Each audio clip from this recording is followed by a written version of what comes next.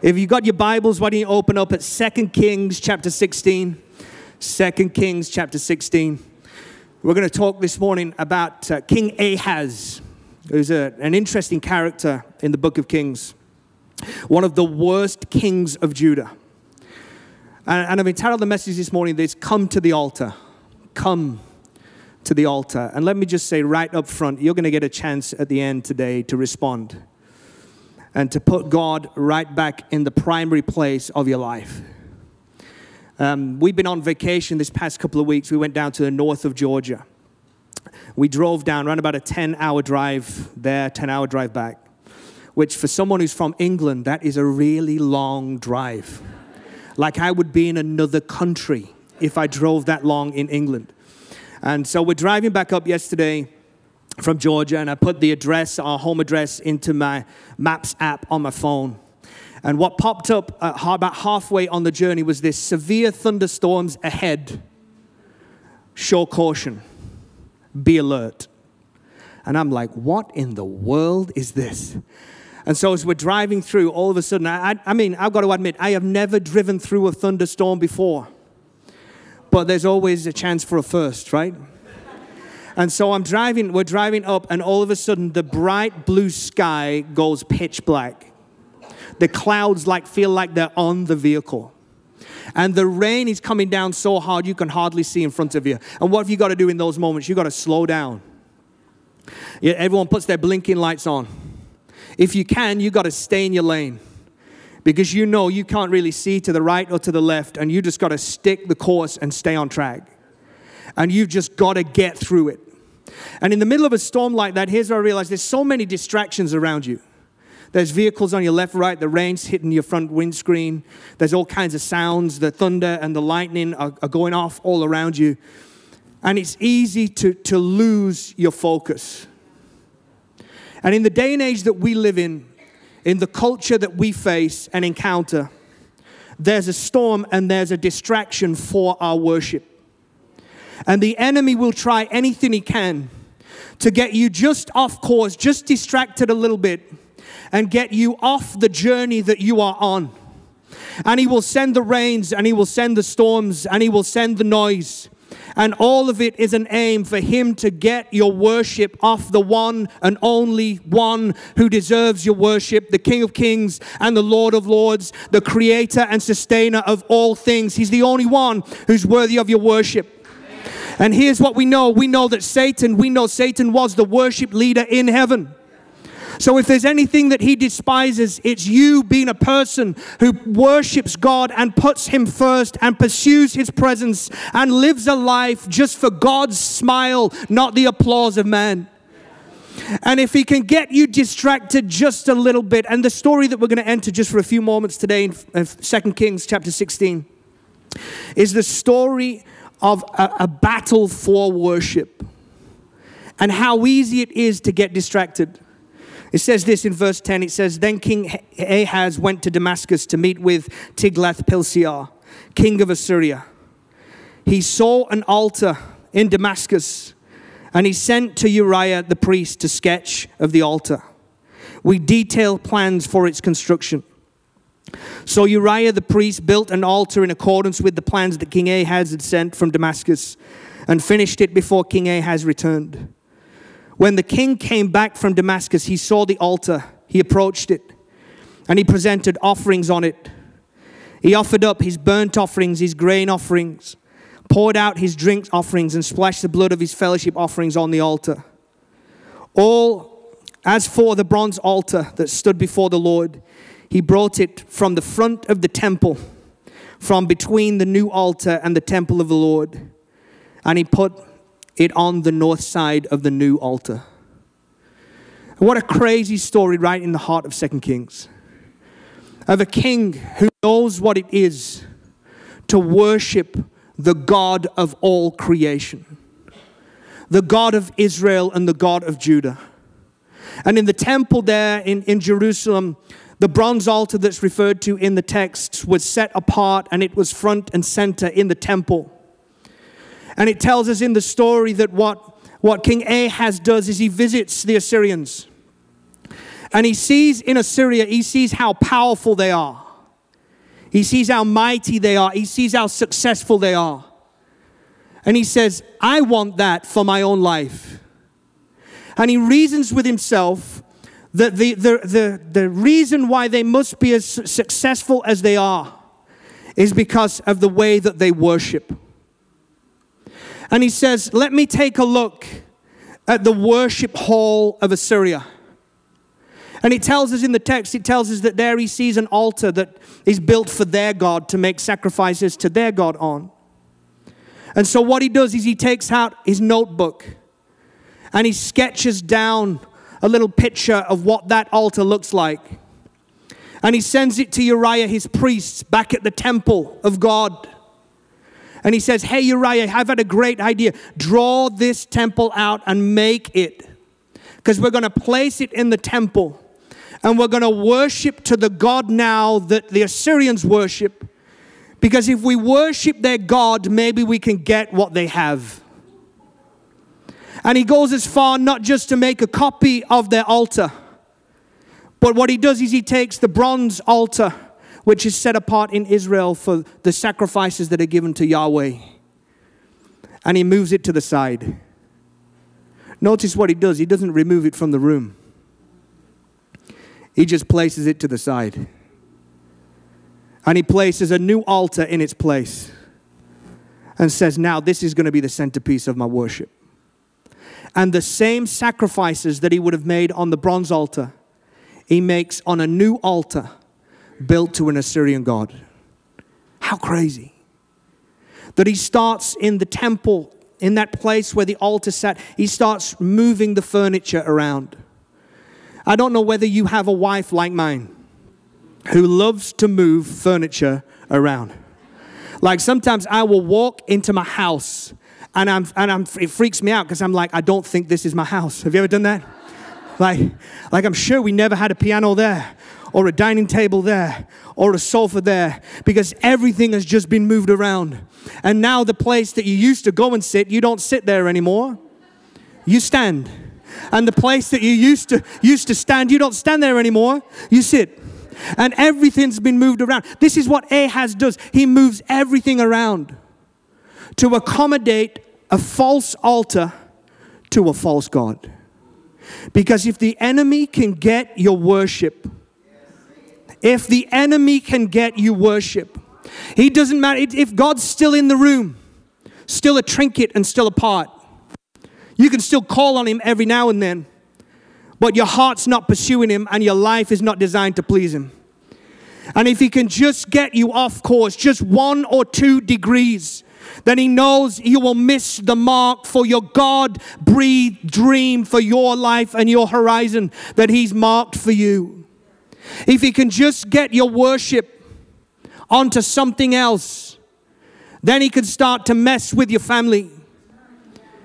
If he can just get your worship onto something else, he can start to mess with your confidence. If he can just get your worship onto something else, then he can take you completely off course and make you ineffective for the kingdom of God. Here's what the bronze altar was for Israel. It was a place of worship. It's a place that they could go and they could say, God, through what we do here, the sacrifices we make, the sacrificial system that is set up, the priests that have been appointed, that we can declare, God, you are above all. It was also a place of inquiry. It was a place where they would go and make sacrifices when they didn't know what to do. And they'd say, God, what do you want for us? Not what does everybody else say? What do I think first? No, God, what do you want? Should I stay or should I go? Should I move or should I not? Should I say yes? Should I say no? Should I walk through the door? Should I go out and fight that battle? Should I stay at home? God, what do you want? It's a place of inquiry. It's also a place of honor. It says, God, we are putting you first and foremost. We honor you. We celebrate you. We respect you. We revere you. That's what the altar represented. It also represented a place of sacrifice, where literally animals and grain and drink offerings were made on the bronze altar. And people would give up something to show that they were living for far more than just themselves. That they would sacrifice so that God could be lifted up. I wonder whether we have moved the altar. I wonder whether we are giving something else our worship, inquiring of something else, honoring something else, or unwilling any longer in a day and age of comfort and security to make any kind of sacrifice that would cause us to go without. And there's a battle that's going on in Israel for Ahaz here. And not just for Ahaz, but for the people that he leads. Because your worship is not just about you. It's about everyone connected with you. And if the enemy can get you worshiping something else, as good as it may seem, he can start to mess with everyone else in your family, in your world, everyone connected with you. What are some of the things that maybe in the day and age we live, we place in the place of our worship to God? Well, the first suggestion I have for you this morning is this: self. Self. In the day and age in which we live, we love to worship and prioritize us. Don't we? We love to worship and prioritize us. In fact, most atheists that I meet and converse with, they don't believe that there is no God. They just believe that they are their own God. That they worship and live a life that is built on them. The only problem is when you face challenges outside of yourself, what source do you look to? To be the provider that we've sung about this morning, and the Savior and the healer and the restorer of brokenness. Because you need a source outside of yourself. You and me are not self-sufficient. As wonderful as you and me may be, we are not sufficient in and of ourselves. We have limitations, and yet we serve a God who's limitless. We have failings and faults, and yet we serve a God who is perfect, who's a Savior and Redeemer, a healer of our sin and our brokenness, who puts us back together. And if we just live for self, we've missed out on worshiping the one who created you and me. And so if all we ever do is inquire of what our self wants, honor ourselves with our money, and make only sacrifices that benefit ourselves, we're missing out. Because the Jesus I read about in Scripture, who left heaven and came to earth, and who had all the right to stand before all of humanity and say, do you know who I am? Do you know what I've done? Do you know the power I possess? Would come and he would subject himself to a human experience. And he would say of himself that I have not come to be served, but I came to serve. And he would humble himself and he would sacrifice himself on a cross so that others could live. And he would, in the great model of leadership, he would pick up a towel and a bowl of water and he would go down on bended knee and he would wipe dirty feet clean, because that's the Jesus that we serve. And that's the call that he calls us to, not to serve and preserve yourself, but to serve him and serve others and get dirty while you do it. And so if we prioritize self, we'll never build a God-centered life when we always put the interests of self first. The second thing that I think sometimes is the altar that we displace God with in our lives is our family. Now, my family is a gift from God to my life. And I treasure and love my kids. But here's the temptation I see in the culture and the day and age that we live in. It is so easy to put your kids' comfort above showing them what it looks like to serve Jesus. To serve Jesus. That we want to keep everything, no failure, no hardship. And none of us would stand up here today and say, I'll choose hardship for my kids. I choose failure for my kids. No one's choosing that. But you know, when you look back on your life, you know what hardship meant in your life? Character was being developed. You know what failure meant in your life? Your ability to get back up and have some resilience and keep moving forward. And if we just create safe and secure environments for our children and we never challenge them to do something that they might fail at and they might fall in, then we're missing the mark. Because that's what it is to train and develop children who love Jesus and know what it is to face setbacks and difficulty and still trust in the only one who can save and heal and redeem. That's what it is. And so if we only make decisions based on what's best for our children, what will benefit them, our financial and time decisions are all structured around our kids. And listen, I know that you should prioritize your children, and your role as a parent is to serve them. But don't forget, your first role is to serve the Lord of Lords and the King of Kings. And He's given you those children as a gift. This last couple of weeks, we went on a hike on vacation. And it was a little bit more challenging than we first anticipated. We were in the mountains of Georgia, and we went on a 7-mile hike trail, and my little 8-year-old daughter, Phoebe, had a meltdown after 1 mile. In all fairness to Phoebe, the first mile was all uphill.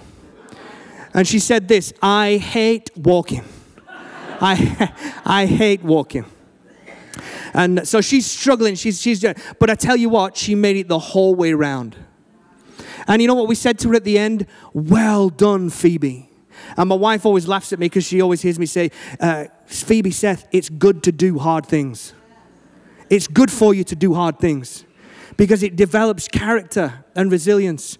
And she made it round probably better than all of us. The downhill, she slid down. Like I'm telling you, she was gliding down there. A couple of weeks ago, right at the beginning of summer, the kids had just broken up from school. And Seth was outside riding his bike on our driveway.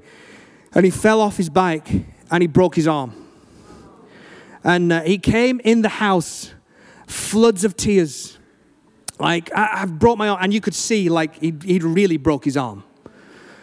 And my first response was not, are you okay? I've got to be honest, my first response was, you idiot. Why were you being so reckless? Anyone relate to that? Wow. And then the second thought, oh, how much is this going to cost me? I live in America now. How much is this going to cost me? Cheapers. We went to the doctor's surgery where they had to reset it. They asked him if he wanted pain relief. He said no. I'm thinking, this kid is crazy. I'm sat in the room while they're clicking his arm back in. And you know, as a father, it's horrible, isn't it? Because you're watching your kid and he's trying to just get through it. And he did. He's so brave. And they stunk it back into place. And here's the crazy thing. You know, when he came into the house after he'd broken his arm, and I'm going crazy, you've been reckless. It's going to cost us money. You know what he said to me, Dad? His first response, will you pray for me? And here's the reality. Do you know when you have those moments where you're like, I suck? like, my first response is, you fool, and what's the cost? And his first response is, will you pray for me? I don't know about you, that's the kind of children I want to raise. They say, my first reflex isn't necessarily, let's solve it or comfort me. It's pray for me. Pray for me. Because the truth is this, you cannot build God-centered children by raising them in a child-centered home. It's a God-centered home. And we build our children into Him based on His ways. The third thing maybe that we build the place in place of the altar is our career. We worship those who've been successful in our field. We inquire of them to lead us and shape our personhood more than we do Christ. We honor those who have the same commitment as us to what we commit ourselves to. And we sacrifice our well-being in order to appease our drive to achieve. We sacrifice our well-being in order to appease our drive to achieve. How are you doing? How are you doing? What's the pace like that you're running at? What are you running after? Because you'll never build a God-centered life by trying to just build a reputation for yourself. We want to do well at whatever we give ourselves to, of course, but not at the sake of our worship of God diminishing. And so maybe you and me, and I can look over each and every one of these and say, yeah, there's times, and still is, where these altars make their way into my life. And I start looking at the interests of myself rather than the call and the cause of Christ. When I start elevating my family over Him. Or when I start thinking that my life is defined by what I do. It is not. Another thing, lastly, really quickly, that maybe we build and place in place of the altar of God is religion. We worship formulas above our Father. We acquire of patterns and processes rather than going to God in prayer. And we honor those who we want to emulate. And we sacrifice our devotion for duty. That's not a trade that's worth making. Devotion for duty. Your relationship with God is not a tick list. It is not a pattern. It is not a formula. It's a living, breathing relationship. And here's what King Ahaz does. Is he's pursuing some form of spirituality without being truly spiritual. I want what it looks like. Build an altar. Bring it into the sanctuary. Because I want it to look like I'm spiritual. And I'm pursuing spiritual things without actually being truly spiritual. You can come to church. You can go through the motions. You can live day by day. And you can have the appearance of spirituality without being truly spiritual. By saying, God, transform my heart, that I'm wretched. And we say things like this to each other, don't we? Well, when it comes to making a decision, just follow your heart. Have you ever said that to someone? Had someone say that to you? That's the worst piece of advice you could ever give. The Bible tells us that the human heart is deceitful above all things. So don't follow your heart. Follow His leading. The Spirit of God living within you that gives you that sharp little conscience prick every time you step out of line or every time you make a decision that doesn't align with His will and call for your life. Follow and pursue Him. Not self, not family, not career, not religion. And here's the crazy thing that happens when we pursue Him. You know what He does? He takes care of you. He takes care of your family. He takes care of your career. And He helps build intimacy into your life. That's what He does. It's about priorities. It's not that in and of themselves these things are wrong. It's when you place these in the place of God, just like Ahaz did. When you move the altar out of the way and you set something else in motion and you say, this has got my focus and this has got my worship, that's when we miss the mark. It's about how you put it all together. I don't know anyone in here, have you ever heard of a Yorkshire pudding? I'm going to give you an education this morning. A Yorkshire pudding. A couple of people. Yorkshire pudding is what sometimes we traditionally eat in England when we make a big roast dinner, like a roast chicken dinner. And the Yorkshire pudding is what we make. And here's what you do when you're making Yorkshire puddings is you get eggs, flour, milk, water, and salt, and you mix them in a bowl. And once they're mixed, you let it rest for 30 minutes. And while it's resting, you take out an oven tray. And what you do is you pour a little bit of oil in one of those cookie oven trays. And you heat the oil in the oven. And once the oil's heated, you take it out and you pour the mixture into the oil. And then you put it back in the oven for 25 minutes. And it tastes glorious. Glorious. Especially with mashed potato and gravy. Beautiful. But here's the thing. With any recipe, you know that in order to get the taste that you desire, there's a step-by-step process that you've got to go through. And you don't put the mixture in the oven before it's set. And you don't put them in the oil before the oil is heated. Because there's a process to it. There's a way of prioritizing the ingredients so you get the desired result. And it's the same with the life that God is shaping for you and me.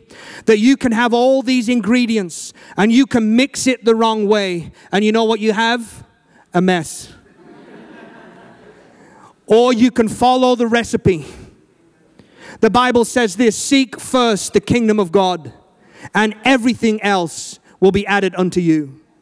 Seek first the kingdom of God. It's not seeking self first, it's seeking God first. It's not seeking family first, it's seeking God first. Seek first the kingdom of God, and here's what He'll do. He'll take care of you because He loves you, and He'll provide for you.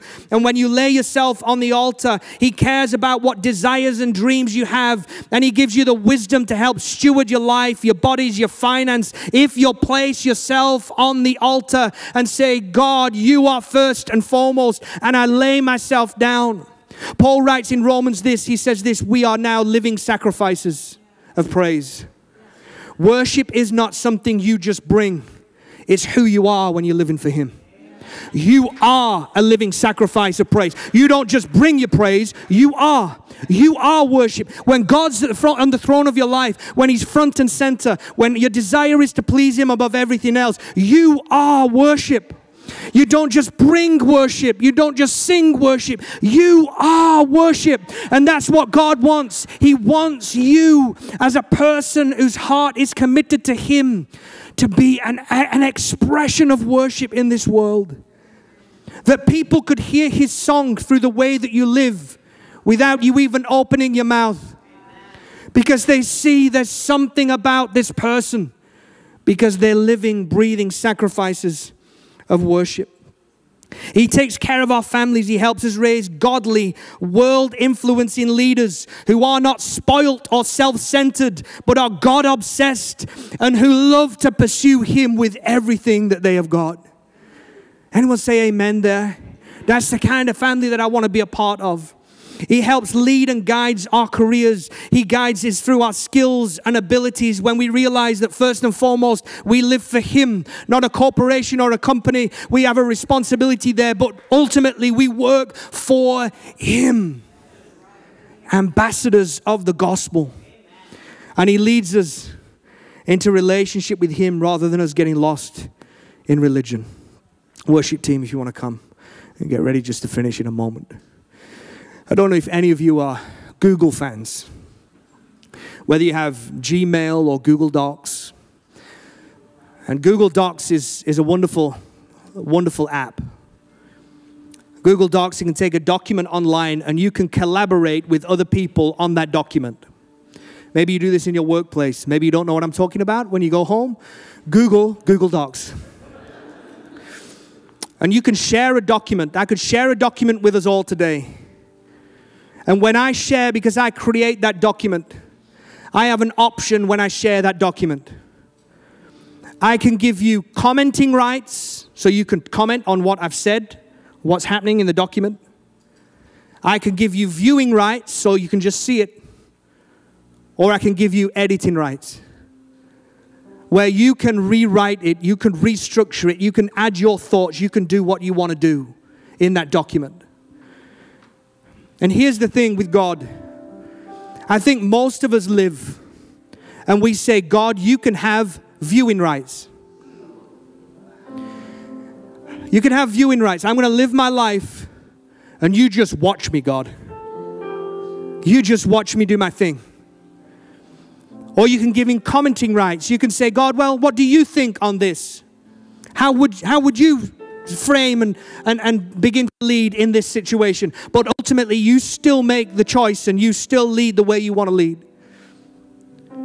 Or you can give God full access, editing rights, where he might just rip up the script and write something far better than you could ever come up with on your own. And I want to encourage you this morning, come on, in the season that we're moving into, the world that we live, now's not the time to just have God in a gallery viewing you from a distance. Now's not the time just to every now and then when you hit trouble, maybe I'll play Bible bingo. You ever played that? Bible bingo, where you just flick through the Bible and stop on a page because I need a word from God. give me a little bit of commentary today, God.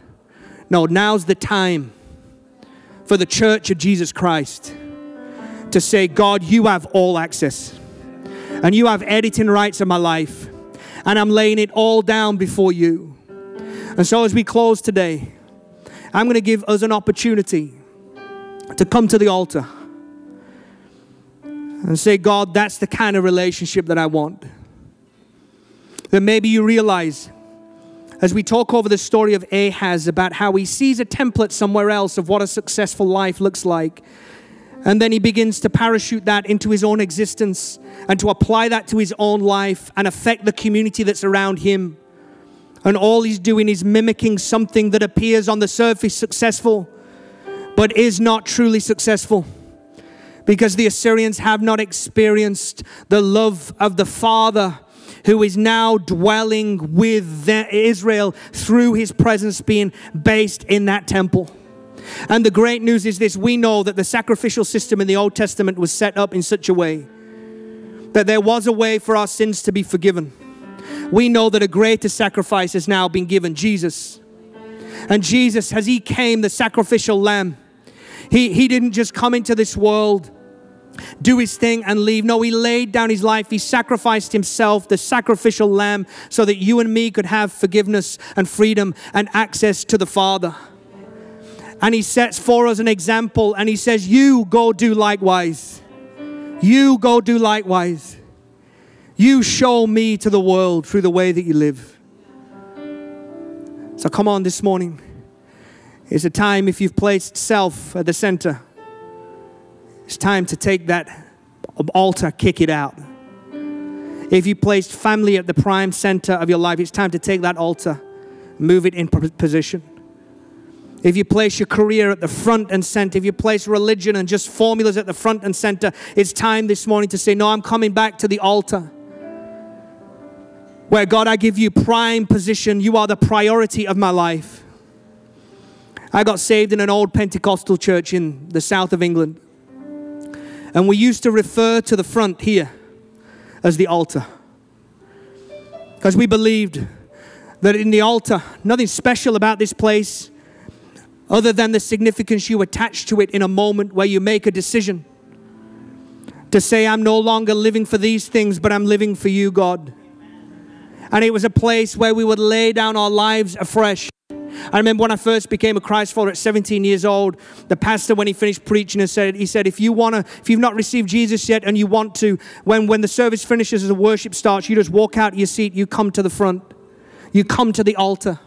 And you lay down your life at the altar and say, it's not just about Jesus blessing me, touching me, making me feel good, but I give my life away to you, God, that my life is not my own. It's yours, it's not my own. And I can't take it back once I put it on the altar. And every day you've got to continually put your life on the altar and say, God, let your will be done in my life, in my frail, limited existence. Let you be lifted up. So come on, why don't you stand to your feet all across this place? We're going to sing the song in just a second. Come to the altar. And if you recognize you displaced God, come on, it's time to put him back in place this morning. You leave your seats and just step up here. We'll have a few people who are around the altar who maybe pray for you. But this is more about the act of you saying, I'm moving out of where I am and where I've placed things. And I'm stepping back into the place that, God, you are my sole focus. You are my everything. You're not a part, you are everything. You're not viewing, you are everything. And so come on, we're going to sing together. As we sing, if you feel like you need to today, you come down. And you do business with God today. So God, by your Spirit, we ask that you would move in our hearts. We pray that you would put your finger on places and areas that we've put before you. And you'd stir us today to be people who pursue you first and foremost, value you, honor you, inquire of you, sacrifice to you, worship you. So come move, Holy Spirit, in this place. Move in our hearts. Give us a greater devotion to you, we ask. In Jesus' name, amen.